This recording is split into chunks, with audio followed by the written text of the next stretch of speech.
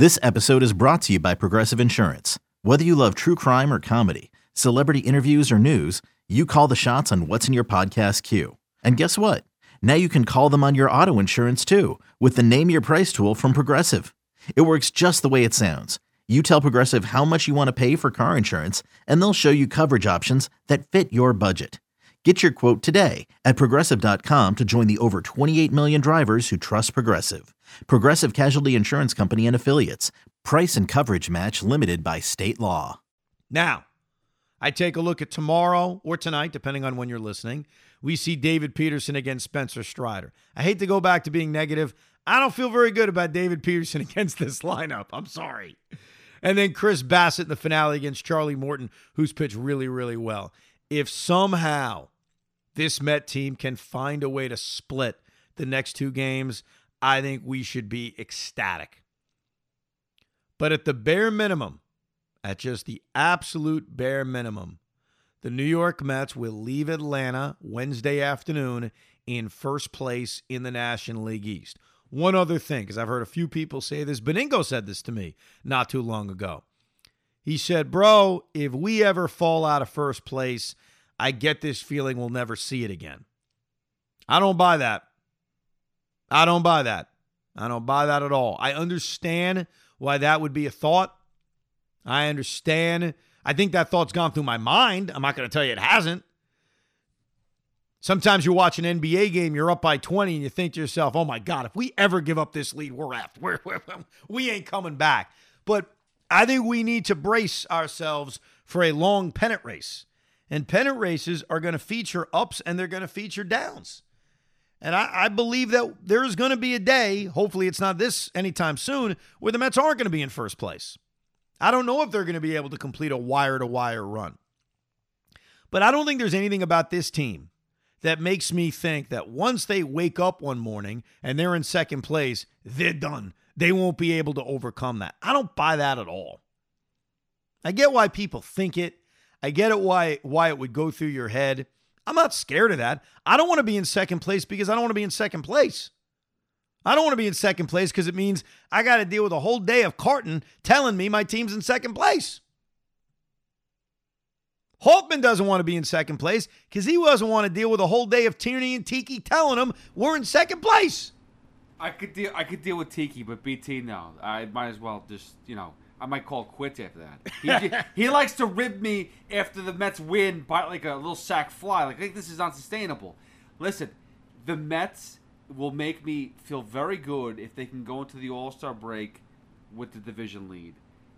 Trade deadline with the division lead. That'll make me feel comfortable. We're getting Well, look, there. Honestly, because of this win in the opener, there is no excuse not to. Because when this series is over, they go to Chicago, and the Chicago Cubs stink. Doesn't mean they should win all 4 games against them. It means they can. The only problem is the Atlanta Braves go to Washington. So they're going to a place where they should pile up on some wins as well. But this isn't going to be easy. I think we just have to remind ourselves that. One thing from this broadcast today that really made me laugh, though, real quick, and we'll do a regular Rico Bronya after this series is over, recapping this 3-game series against the Braves. But I thought, and Pete will tell you, I texted Hoff in the middle of this game and said, win or lose, let's do an instant reaction. So this isn't us front-running, saying, oh, the Mets won, let's go pop all the mics and have a good time. If the Mets lost this game, and there were moments where I thought, oh, crap, they're going to lose this game, we would have popped these mics on and bitched and cried like babies. It would have happened. But one thing on this broadcast tonight, and I can't believe this happened. Gary Cohen asked Keith Hernandez, hey, on Keith Hernandez Day, where were you watching that 10th inning? And Keith goes on to say, well, it was a great crowd. Nobody was leaving early. So I decided to leave early. And I got home just in time to watch the 10th inning. It's your day, Keith. It's Keith Hernandez Day. And you left early? I mean, that is out of the Craig Carton playbook if I've ever seen it. Like, oh, I'm out. Gotta go, guys. The only person that left earlier was you. You never made it. Hey, don't get on me. Don't make me feel worse than I do. What's funny is that I was delayed on the game where we were watching it in Montauk. And then we got in the car to leave and drive back to where we live, and it was the 9th inning. And I said to my wife, look, I'm all for DVRing. I'm all for being delayed by hours and hours before I watch a game, but I can't stop a game in the 9th inning. I can't do that. I need to know what's going to happen. So I somehow got it working on my phone, and I was able to watch the last 2 innings while driving. Let me clarify. I wasn't watching it while I was driving. I was glancing at it while I was driving. Okay? It was very, very safe. I was very, very safe. Plus, there's a lot of red lights. If you've ever driven back from Montauk, the first 30 miles, you're driving down a road in which you're going very slow and you're stopping a lot at red lights. Okay? So I got a lot of red light viewing. And I was at a red light on the final play on the comebacker in which Tanner Scott threw it away. That was such an insane win, the more you think about it. If the Mets win this division by 1 game, or they win this division by 0 games because they finished tied, there are going to be a lot of games we look back on and say, boy, they grabbed that one out of their ass. And I knock on wood when I say this. I'm knocking very hard. This team hasn't had a lot of bad losses. And maybe we got it out of our system in 2019. Maybe that's what it was. 2019 was the year of the bad loss. When I think back to that season, that's all I think about. Brutal loss after brutal loss after brutal. They lost a game in San Francisco on a drop fly ball by Dom Smith. Anybody remember that one? They lost the game to the Cardinals over 2 days when Pete Alonso was begging them to play through rain. Then they stopped the game. Then they picked it up the next day, and Edwin Diaz was on the mound again to, after blowing a save, blow the game again. Anyone remember that one? The Edwin Diaz special in L.A.? God, that was awful. With that said, Edwin Diaz is a different guy. Oh, my God. It is amazing what Edwin Diaz looks like right now. And the way he talks, too, he's got a swagger. I'm almost really starting to trust Edwin Diaz. I mean, I trust him now, but I mean really trust Edwin Diaz. Give him a lot of credit. That first year here was as bad as it gets. And, 2020 wasn't awful.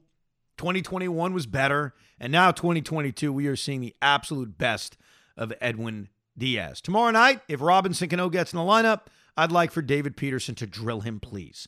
Thank you.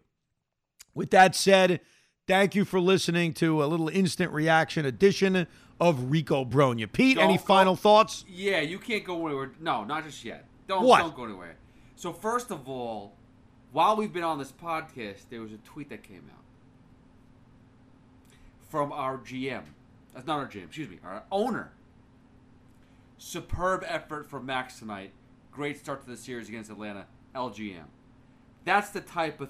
Listen, this owner knows the pulse of the fan base. This was a huge win for the franchise today.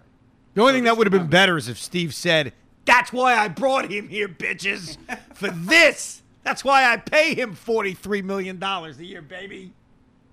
So they kept doing that on the broadcast where they called him, what was Gary calling Mad Max today? Like Maximilian or something like that? Max the 43 million? Something like that. They kept calling him that. And by the way, I don't know if you noticed this about Edwin Diaz. He wears a hat or a shirt or something like that. And I looked into the company, what it's called. The clothing company is called October's Very Own. Oh, look at that. Is that a symbol for the playoffs? He's predicting the future? Well, you know what? Edwin Diaz better understand something. You are defined by what you do in October. Because even for us as Met fans, I know that we think of that with the Yankees because Armando Benitez was a great closer for the New York Mets in the regular season. He was. There's no denying it. But all we can think about is Game 1 of the 2000 World Series. The game against the Giants where JT Snow hit a home run. Like, he was bad in the postseason. So for Edwin Diaz, you better be October's finest. Because God knows if the Mets are going to get where we want them to go, Edwin Diaz is going to have to be this electric against teams like the Atlanta Braves, the LA Dodgers, the Milwaukee Brewers, and whomever else is in his way and our way. But so far, so good. I mean, when you strike out the Braves heart of the order, bing, bing, bing, bing, bing, bing, bing, that's as good as it gets. But you're right about Steve Cohen. Steve Cohen gets it. Steve Cohen gets all of us. Now, Steve Cohen's got 19 days to use his money as a weapon as this team needs to improve itself before the August 2nd trade deadline. and I have the utmost confidence that he will. Are you feeling confident about the next 2 games, Pete, or are you saying, we got our win, whatever? I feel, unfortunately, I feel like, we got the win. I would love to see, if anything, it's going to be the Bassett game, because I just don't know. I don't trust Peterson as much as you do. I feel like Bassett has been fantastic against teams that are not from the West Coast, so that's where I'm most confident in. But, again, I need to see something from the offense. And it's nice to win with 4 runs, but you can't win a lot of games like that. Listen, we scraped the run in the last inning. I just don't feel confident with the lineup right now. I don't. We shall see. Peterson against Strider, Charlie Morton against Bassett in the finale, and then the Mets and the Braves will go their merry ways with the Braves taking on the Nats and the Mets taking on the Cubs. You can listen to Pete with Tiki and Tierney middays on the Fan. I'll be with Craig 2 o'clock Monday through Friday. We'll talk to you next time on Rico Bronya. We hope you enjoyed this episode of the Rico Bronya Podcast. It's amazing, isn't it? Make sure you download it now to keep it on you at all times.